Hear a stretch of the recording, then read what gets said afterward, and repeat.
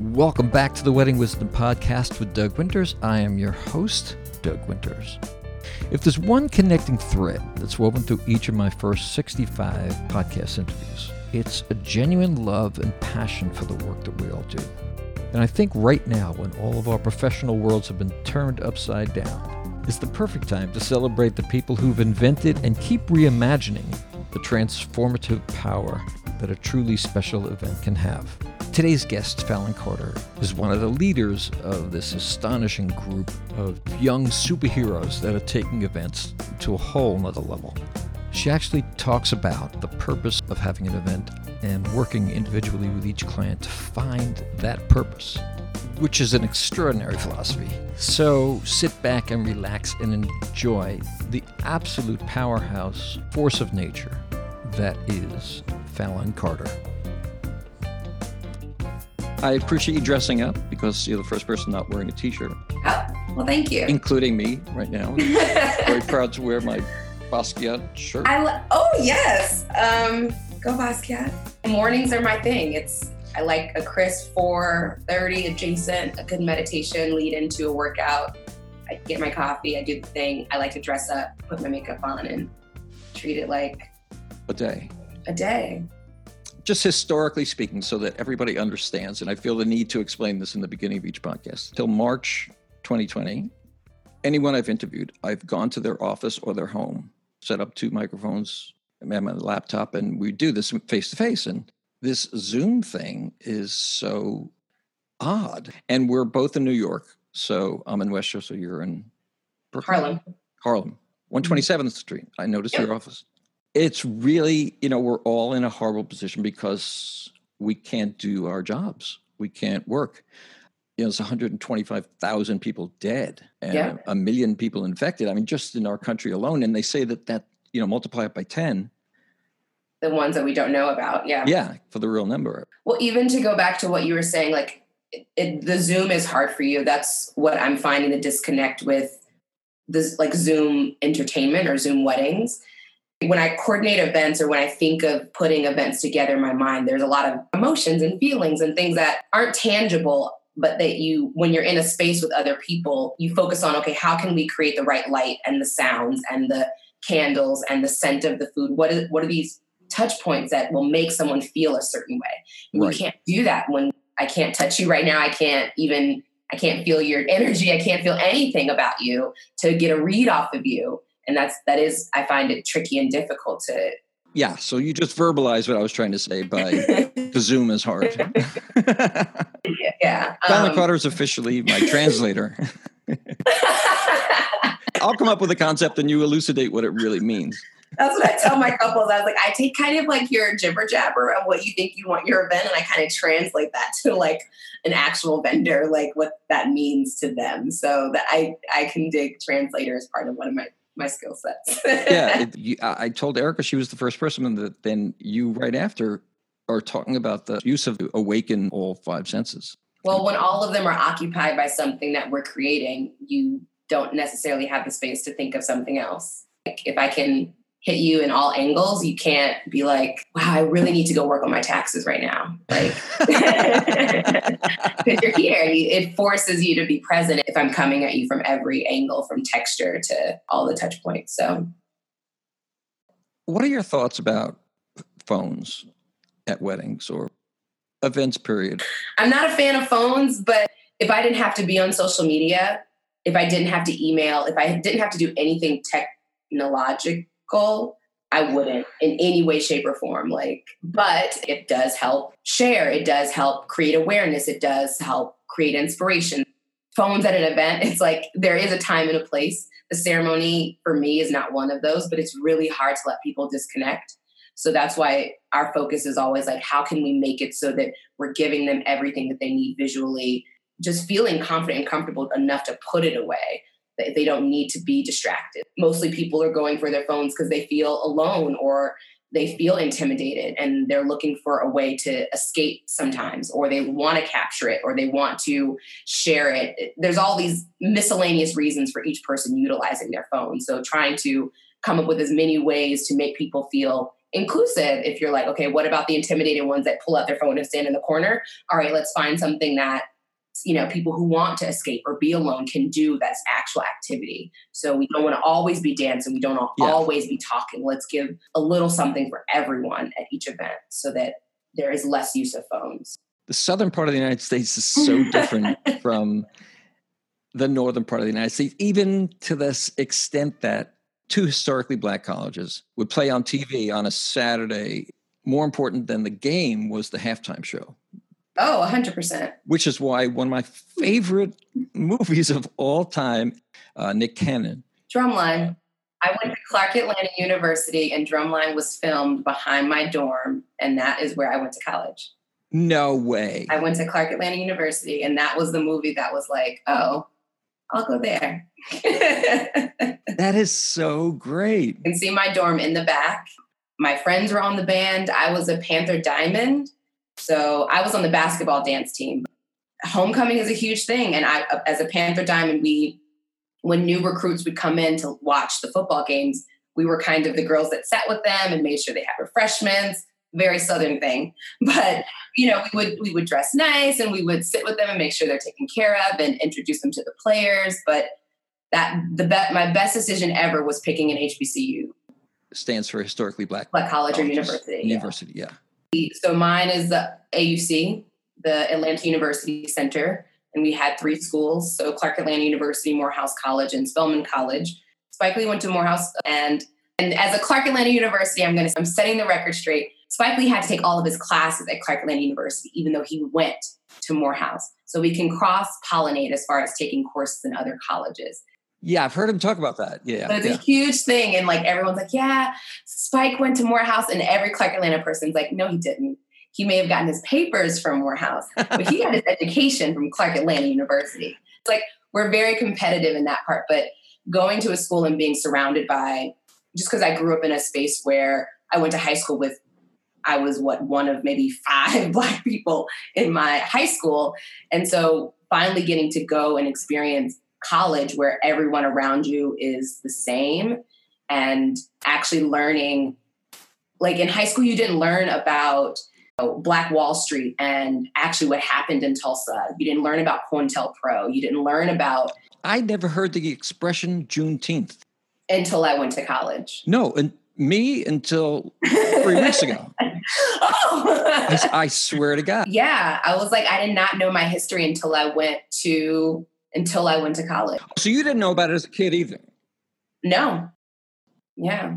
The first thing we do as a freshman, we had to learn every single verse and word of Lift Every Voice and Sing in our English class. And we had to sing it every day in class. It was almost like a reprogramming. It's you go and you learn about all the things that once were. And it felt freeing. You're in a space where you didn't have to watch yourself or watch your tone, or you were legit free. Yeah. It was delicious. And I see what I need to do to go to the next level. Right. So tell me about being a debutante. I mean, it's like any of these other rites of passages. It gives you it's all, to me, it's sex slavery adjacent.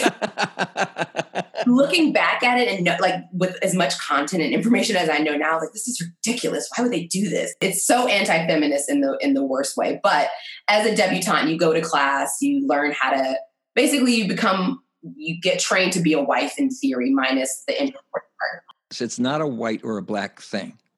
Anyone can become a debutante.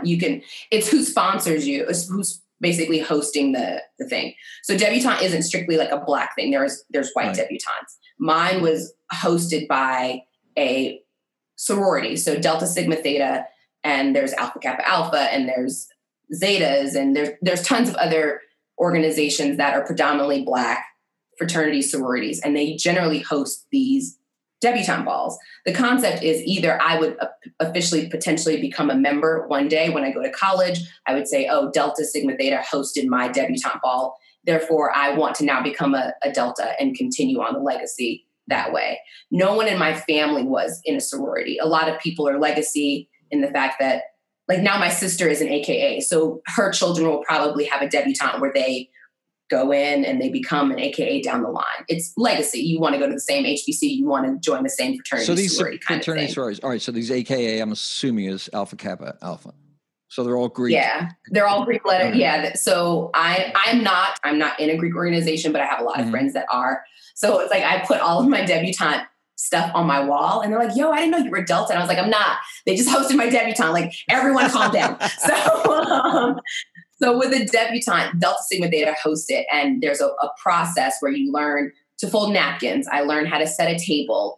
You learn how to write letters and just correspondence. And it's very dated in the concept of like, apparently I'm going to have a home and I'm going to write letters to people. Like, where do we live? Like, I would probably hire someone to do that. Of course. I mean, this is like the most anti-feminist thing I've ever heard in my life. Ever. And then I have to get dressed up in a white dress. You learn the waltz and you have to go to dance lessons. And then you are presented to the world technically as a woman now. And I guess the concept is you can be married and someone should come and pick you up and take you away because now you can go take care of their homes and write their letters. So I'm like, this is the wildest thing.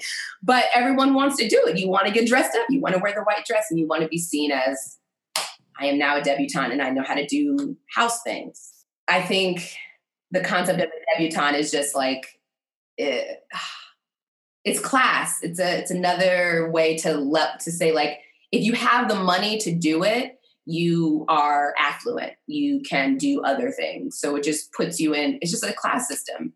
It's the same in any community. Your mom puts you in these positions so that you can be the Jack and Jill. You can be in the Jackie Robinson Foundation. You can be in these, what we would call either uppity or bougie adjacent organizations so that it will progress you longer. You don't want to date the guy that's got the cornrows on the corner. You want to date the guy that's in banking. But I was like, that's the same in everyone's family. They want you to marry well and up so that you can progress and your children will be up and there. But I'm from Mississippi. I grew up there for a short amount of time. So I would say I was there for 3 or 4 years. Then we moved to Memphis, Tennessee until about 9. And then I spent most of my upbringing in Maryland. So all very southern states. Maryland is considered the North in comparison to Mississippi, but in comparison to New York, it is still the South to most. And I decided to go to college in Georgia, and that's where Clark Atlanta is. And then after Atlanta, I moved back to, my brother lived in DC. And what's the other school in Drumline? Atlanta A&T, right? I don't think is that what it's called? Atlanta A&T isn't a real school. There is because I applied to North Carolina A&T and I got in, and I was this close to going to North Carolina A&T because there's Georgia State. There's anybody that watches college football knows the names of these schools. You know, Grambling and all the A&Ms and A&Ts. Hang on, I want to fact check this. Now I'm like intrigued. The first HBCU was 1837. Cheyney University of Pennsylvania was the first HBCU. 1837. When was slavery abolished? 1865. Huh. Good for them.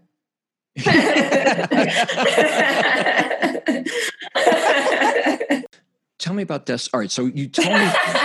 So let's get into a transition. Awkward transition. You tell me this amazing story of how you got into this business that I'd love you to share. All right, so I'll give you even a little bit more backstory. The first time I ever traveled outside of the U.S. was when I was 13 years old. I was by myself.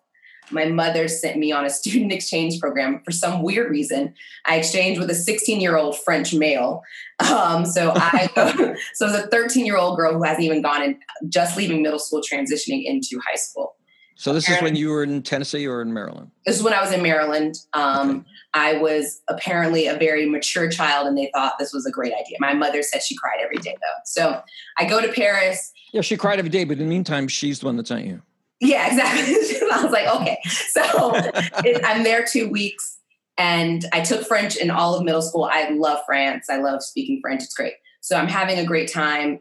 I'm sort of crying every day, but being away 2 weeks in another country, hardly speaking the language, was impeccable. Now that I look back, it was the best experience of my life after going to an HBCU. So at the end of college, I moved back to DC. I get a job at an Israeli aerospace company, actually, and I am working. I love it. I am, I get to go to these military shows and they're showing weapons and all this other stuff. It's really an interesting job. I was a political science major.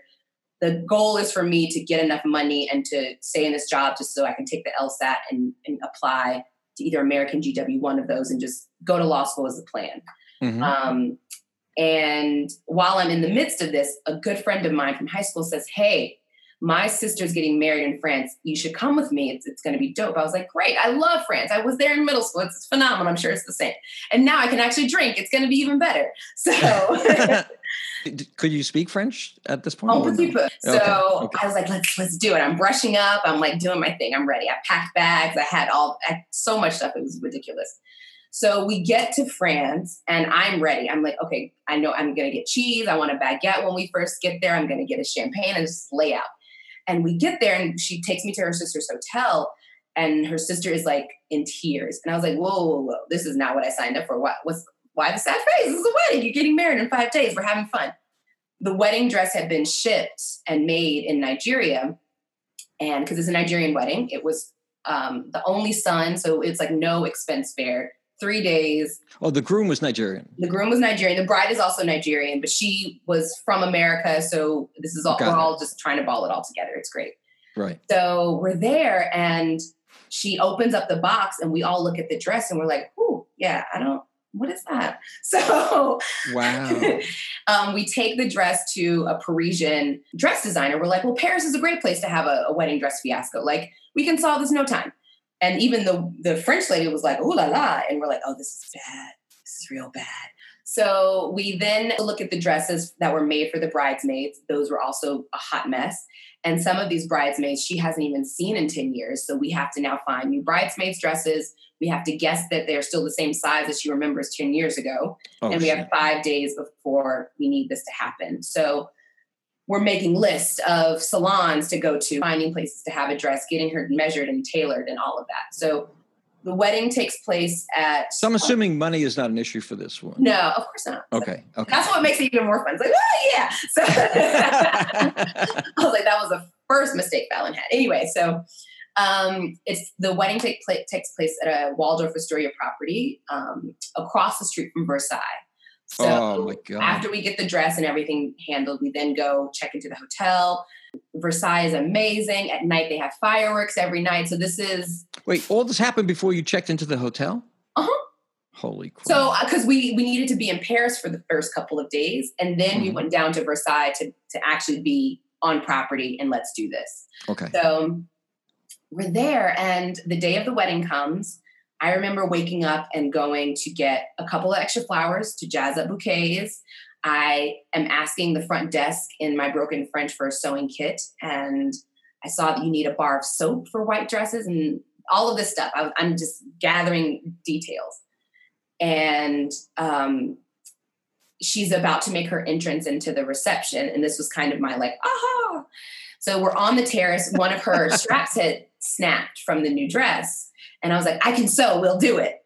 So it's like French doors. You see it through the French doors, you're seeing 300 guests from the Swiss Alps where the groom went to school. And, it's just Hermes and money and everything. You're like, oh my God, this is amazing.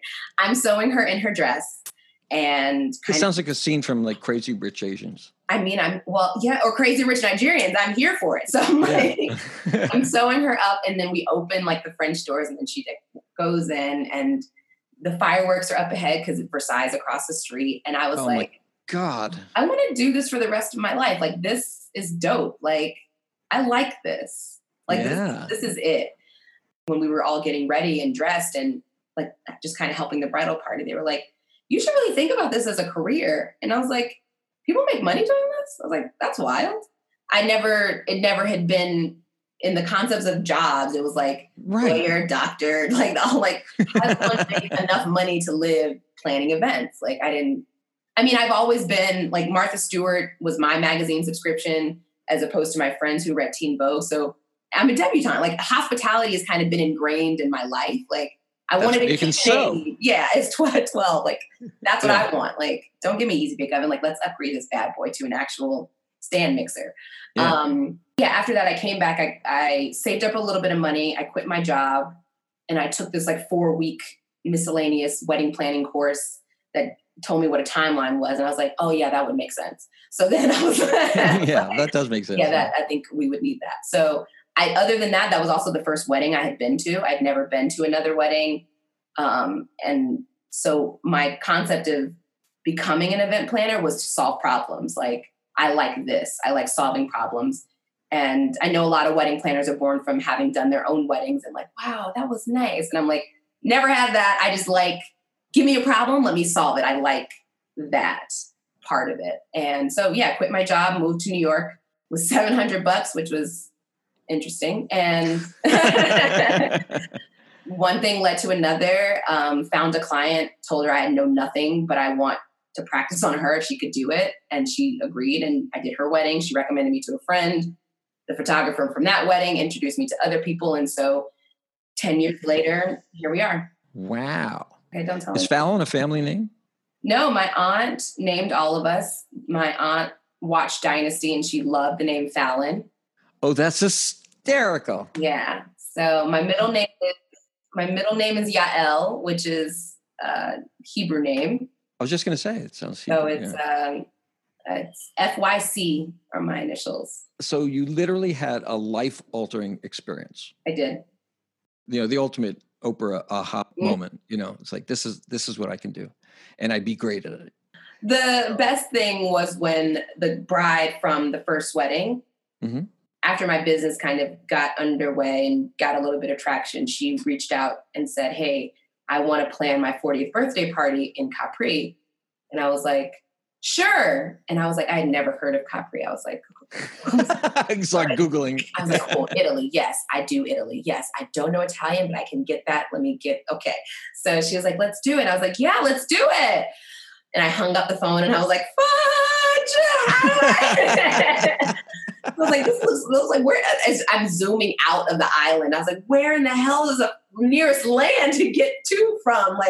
Like having to bring people from different parts of the world to Naples to then put them on a ferry to then book housing for multiple people on this island that no one can drive on. You have to have people that live on the island drive you. So coordinating that and coordinating a party where you're having to even bring people from Naples or Rome or other parts of the mainland to literally create a party for her at a villa, like catering. And I can't meet with them. I can't talk to them. I can't taste the food. I mean, I talk to them, but I can't be in front of them to taste it. So have these virtual conversations like, yeah, I like that color pink. Yes, let's do this. Let's do that. And having to trust. Like, you don't know their work that well. You're making it up. So after that event, and it went so well, that's when I was like, this is it. Destination 100%. I have such tremendous respect for what you do because I know the responsibility I have as a band leader to get people dancing. I know the responsibility a florist has in providing amazing flowers. But you're in charge of everything. Like, if the music's too loud, that's your fault. If the lighting isn't right, that's your fault. If there's not enough champagne glasses, it's my fault. Everything is your fault. And I just want you to know that I personally appreciate that more than you know. I appreciate even though we've never worked together yet. And I want everyone listening to this who's thinking of hiring an event producer, which, you know, probably most of the people listening to this do, that the work is incredibly difficult and stressful. And I think you can only really do it if you love it. Right? I would have left this a long time ago if I did not love it because of the stress. 100%. Every day you get a new call, you're like, this one's going to be great. Just by listening to the couple and even the questions I ask about, like, okay, what are your favorite restaurants, or what's the favorite room in your house? And you start to learn a little bit more about them, their aesthetic, their vibe, the things that make them light up. You're like, I could do this. Like, so. No, I love even that conversation. So tell me, when will that conversation happen? When you say, what's the favorite room in your house, and what's your favorite drink, and what's your brainstorming? The first conversation is usually just, what do you want to do, and why do you want to do it? Why are you getting married? Other than we love each other. It's like, no. Why are you really doing this? Because you could go down to the courthouse easily, like the rest of us. What's the need for us to bring either 50 or 100 or 300 people together? Is like, what's the political landscape of your family? Are we merging families? Are we bringing people together that have never met before? What's the cultural details? Like all of that little just details, so I can know how the details will impact the event. I've done a million weddings, and they're all what you would consider local. And there are family dynamics in every relationship. Yeah.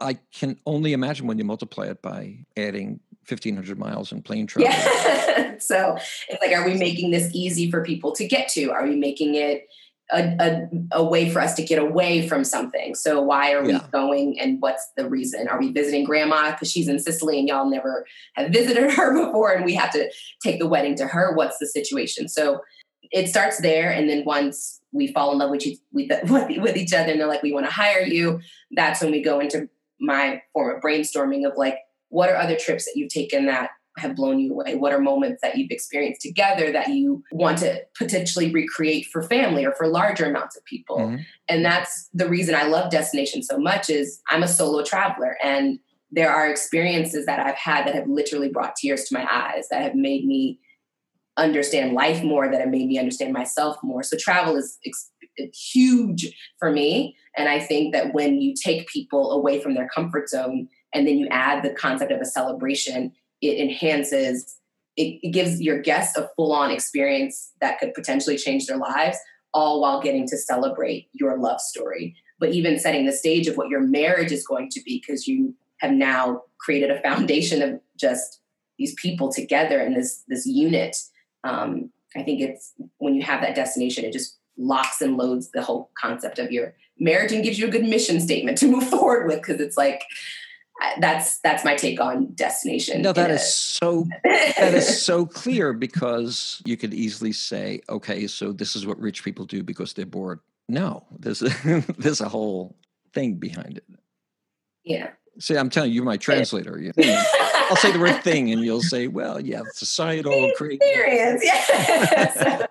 Yeah, define what do you want? What is it that you want to do? Because I think in America, yes, you can recreate a lot of places in the world here, which is great. And that's what I'm trying to do now due to COVID. It's like, okay, how can I create the Italian Riviera here? How can I create Portuguese, or how can I create Spain here? Like what? So finding different pockets of the US to emulate that. But my feelings are getting involved because I can't explain it. Yeah. But waking up in the morning in a small village and smelling bread baking and someone's pushing a cart of flowers by, it's like, these are things you can't make up. And these are details that I can't even plan. So it's like, if I can take somebody and there are 50 guests or 100 guests to a place in the world where the details are so effing dope that I can't even do it myself, like it makes my job so much easier. So people are like, Destination so much harder. I'm like, nah. I was like, just buy a castle in Tuscany and have your guests wake up on a sunrise. Like, my job is done. I just had to get y'all there. Like, and I give you some spaghetti at night. It's so easy because we're on a vineyard. I can bring you a bottle of wine from the backyard. Like, in New York, I have to get lighting. I have to do this. I have to do that. I was like, these cypress trees, they just grow. They're like this. They're like right here. I didn't have to even do anything. Like, I am taking you to a place that is magical. That's all I'm doing. And I'm adding little bitty things that you're familiar with. And your mind does the rest. Okay, so as your agent, I have to insist that you not undersell yourself. I mean, you have to be aware of where the cypress trees are, and where the estates are that have wine growing, being stomped in the backyard. Yes, it's not just not there. It's not just, you can't take a plane to some exotic location and say, okay, wow, Fallon was right. Look at this.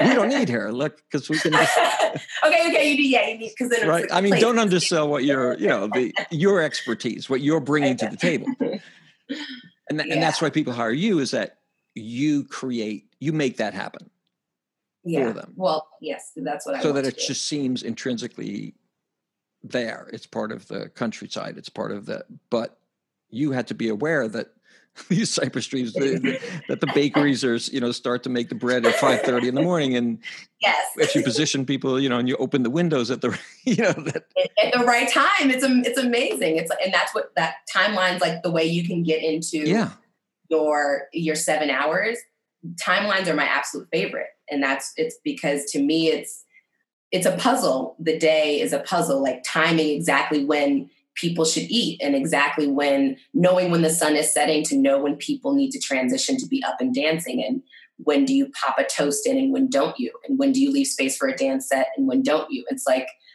riding a wave, and even working with the teams, like working with our bands and DJs and lighting people to know exactly when to transition the lighting to go up a little bit or down a little bit. I was out with a friend this weekend, and we were at a French cafe having a very basic salad and French fries. Like, I'm a vegan, gluten-free girl, and that is my favorite junk food vegan meal. It's like French fries, but French fries. Like, they have to be made from French people. They just get it. So it's like, but the music was perfect. Where was this? It's in Harlem. It's called Maison Harlem. It's on 127th Street. They had outdoor seating.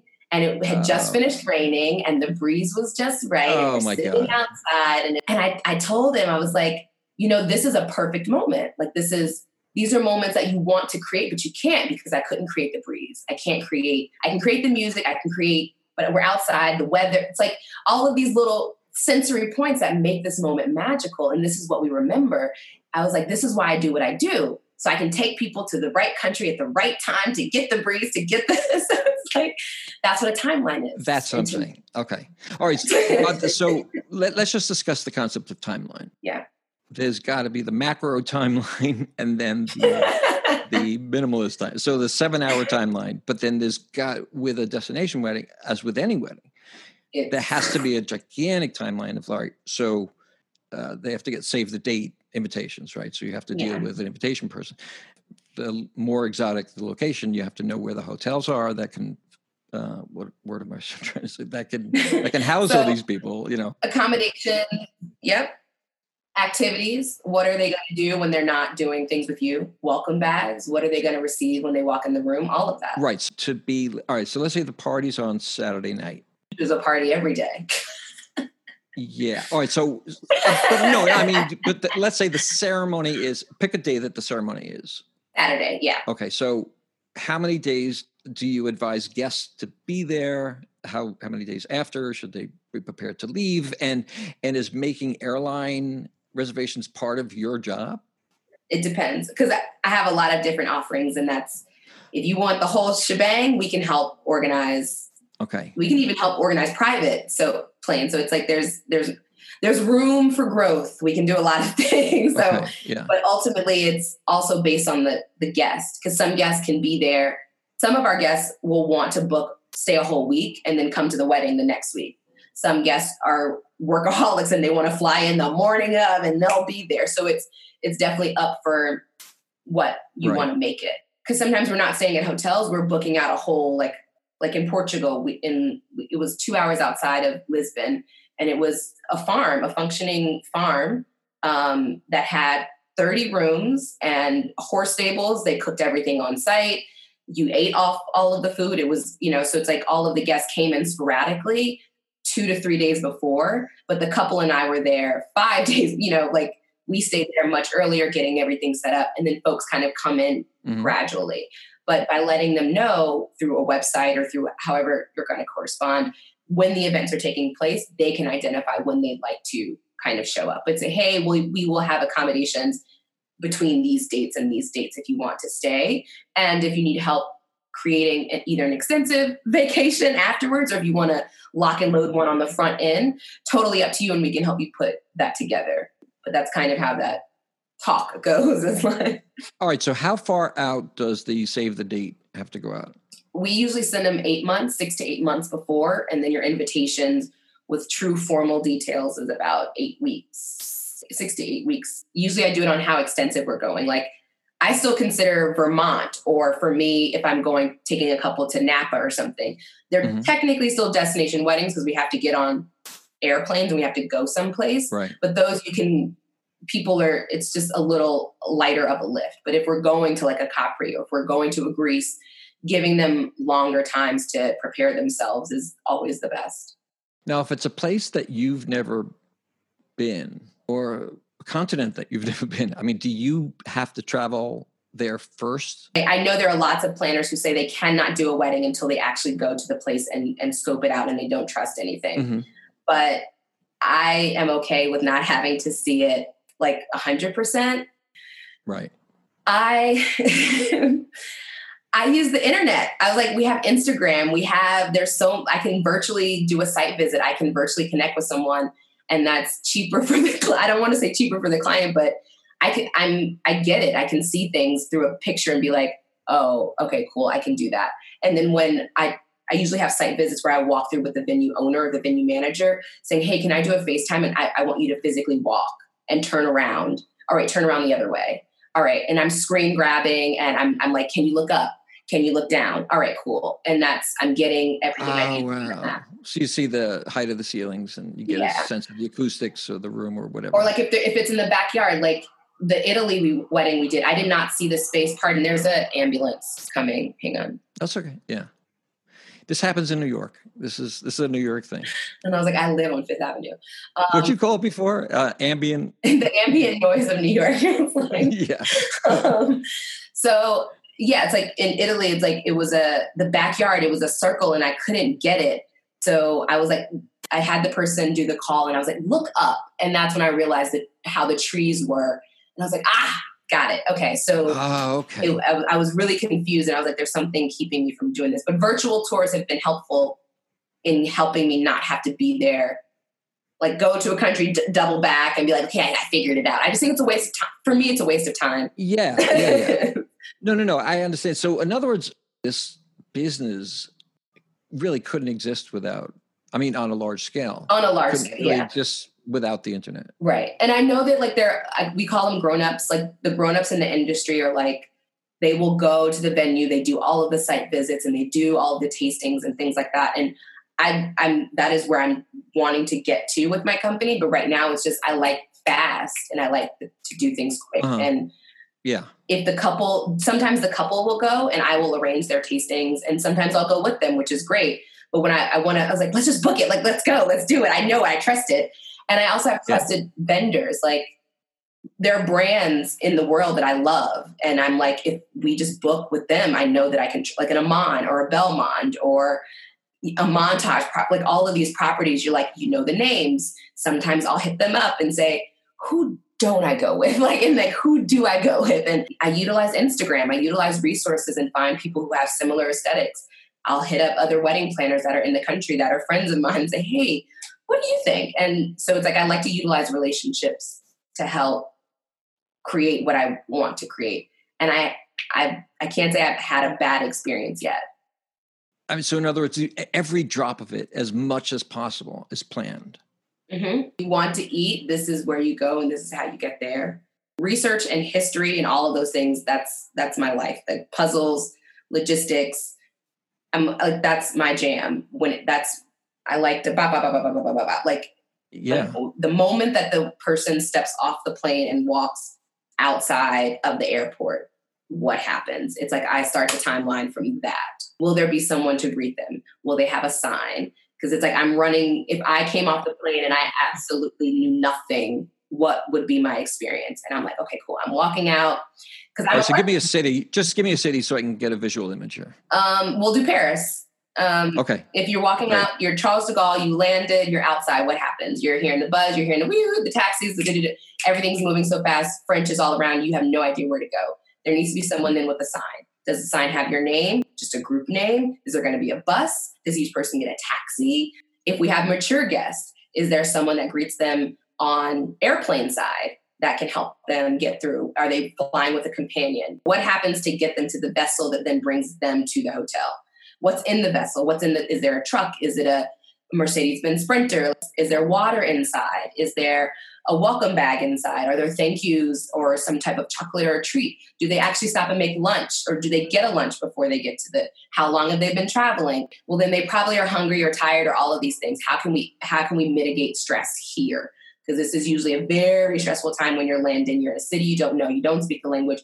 How can we get them right from the gate and make them feel confident?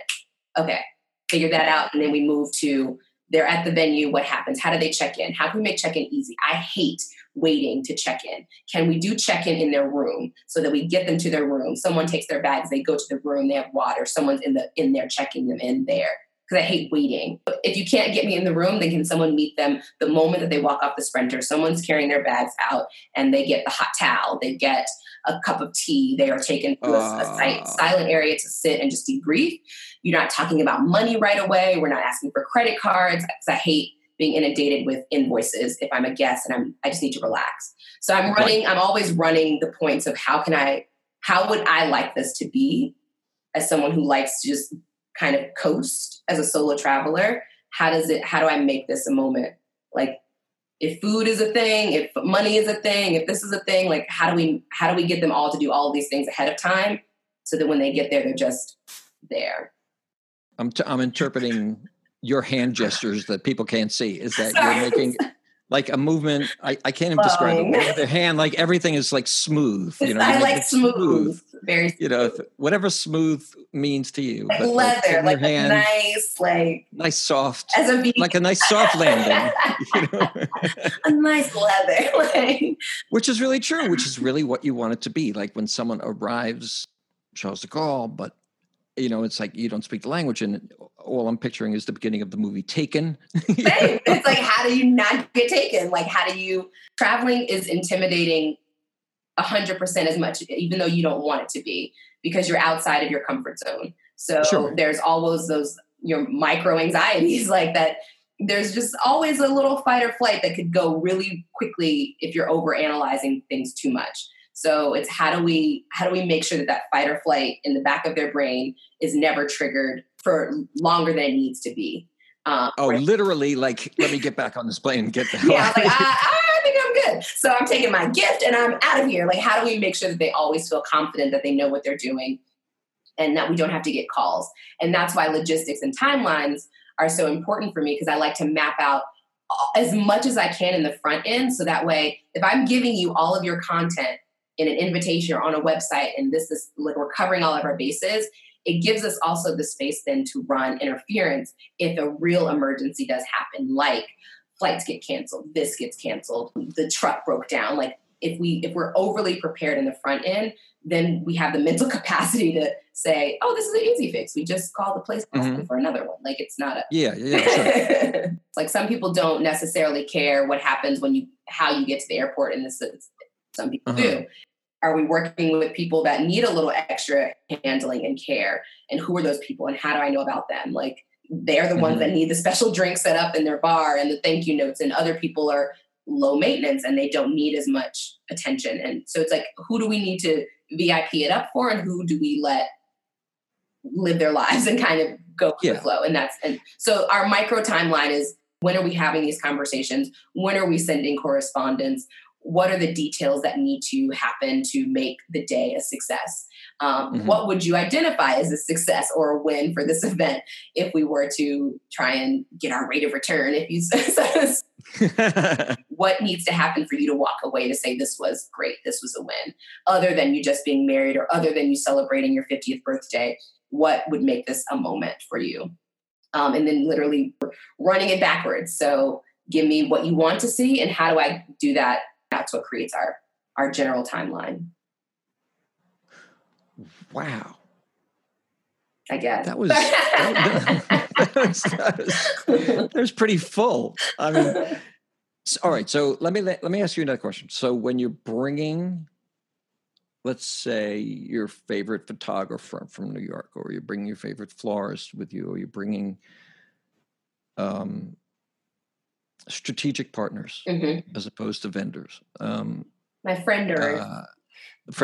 There you go. How much is involved with them? In other words, like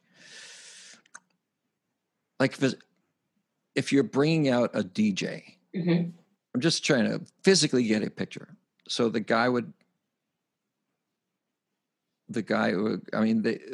equipment, everything has to be flown or rented there. So, and you have to know where to rent it. Every vendor's different. So, Floral Design, we did a wedding in Nevis in St. Kitts, which is a small island. Well, I would say you fly into, but we flew right into St. Kitts, and you take a little boat over to Nevis, but it's all the same. And we had a florist from Brooklyn. She flew in with her team and we got the flowers from Miami. The bride had a family member that worked in customs that helped us get the flowers through because they got locked up because that's the way the world works. Customs will hold your stuff like, wait, what is this? So we eventually get the flowers, she sets them up and so on and so forth. We had to build a structure though. So we had to work with the hotel to find a local like carpenter, which we in New York called a fabricator or so, and someone to build the structure for the arch for them to get married. So they built it. The florist worked and did all of that. So those are just general. There are other pieces of play that like we had to get paperwork signed and all of that. Photography, everyone's different. For the most part, equipment is so expensive. They never want it to leave them. So having to either fly them first class so that they can have all of their stuff and just making sure that they can, and just paying for all of their luggage is that component. Shipping things. I like to ship, if we can ship suitcases or luggage or things like that, so that when the couple is flying, they're just flying with the basics or just carrying the dress. But if we can ship all of your other stuff, that's like welcome bag things, working with the actual international shipping person to get it there is our favorite. So we don't have to schlep. Because taking like welcome bag stuff through Mexico is really tricky because then they open up all of your bags and then they're trying to declare value and identify, are you selling this? And, you're having to explain each time, like, no, I'm just bringing a big box of linens because I have a wedding and Americans are crazy and we like linen. So it's like, please don't put me in Mexican jail. Like, this is just a linen. Like, please, I'm not selling it. I'm taking it back with me. So there's just all these other DJs, yes, that we would rent equipment, and you would just I usually just work with a local hotel, or I work with a trusted vendor that I'm like, if you were to get equipment, where would you get it from? And then we figure that out. Right, exactly. And then just making sure that you're giving touch points to most of the time we actually have a real AV team on, because sound to me is so important that you never want to chance that too, especially on beach side or anything where there's a lot of waves or outdoor, because sound it's hard to get really good when you're outside, and you want to make sure that you're really figuring it out, and you're working with someone that knows tides, that knows breezes and waves, and understands the concept of how would this sound if what does this like and then the different songs and tunes, and what's the right like level of volume for it to be for us to hear it just right and not too loud. And so having those, wow, this sounds like a lot, but it just feels like that's what I'm saying. That's what I'm saying. Don't undersell it, because I can imagine it just from my standpoint. Okay, if I were, you call me and say, Doug, we need you to do this part. My first thought would be, okay, so it's going to take place in this a farm or whatever. It's a working, estate that was built in the 1820s. It's like, all right, so what's the story with electricity? Mm-hmm. Would be my very first question. So, and that has to do with the lighting and with the generators and with the food and with this has to do with everything. Everything. Hot water's always a thing. Can we drink the water? Do we need to get water from someplace else? Just sound ordinances as well. Like if you're doing something in the desert, can I? At night it gets pitch black. There's no such we need the lights to go on all night so that people can walk around and see each other. The government has said this is there's no light pollution. This is a dark zone. You guys can. I literally never heard that expression before. Well, I hadn't heard it until we were looking. I was like, oh, great. This will be. So we got crystal clear pictures of the moon because you could see constellations at night. It is literally like looking at here. It's impeccable. But when you have to not look at the moon, you're like, well, we still need light. So I was like, because we hired a photographer. Black. It's darkness. Black. Pitch black. Pitch black. There's no light. So you're like, well, how are people going to get to their rooms? And so there's all of these other, now that I'm thinking about it, I was like, yeah, I can't explain to you all of this. See, that's what I'm trying to say to you. I'm worried if I go to a place that's in upstate New York, it's like in a barn. I'm saying, okay, when was the last time they changed the electricity? I did an event for Spotify, and that's not even destination, but it was 1,800 guests, and the HVAC wasn't working. So we had to get, and this is a party for 1,800 people in this space that doesn't have air conditioning in the dead of summer. And now I need to get a new generator to come from Pennsylvania to plug in an hour before the party. So the room isn't really cool enough yet. So you're just like, but solving that problem, I had the timeline in advance to understand, well, we just need to call and get a new one. So, and it works out fine, but yeah. Because I just have to call and get a new one. I was like, hang on. This has been absolutely incredible. Thank you, Doug. If there's anything else that you think of, just say the word, but we can always do a part 2. We should totally do a part 2, because now I'm like, I do all of this? I should charge more money. That's what I keep saying to you. You keep underselling yourself. It's like, well, all you have to do is, just have to do that. And then I was like, oh. Make signs. It's like, all right, so where do you make the signs? Do you make the signs in New York and bring them with you? Do you have them made in Italy? And, so there's so many factors involved. That, see, you have to up your price now. All right, Oh, so how do people follow you? Oh, people can follow me on Instagram at Fallon Carter Events, or you can check out our website at FallonCarterEvents.com. And we started a new business for your micro mini destination weddings called the We Do Collective. So you can go over there and see what's what.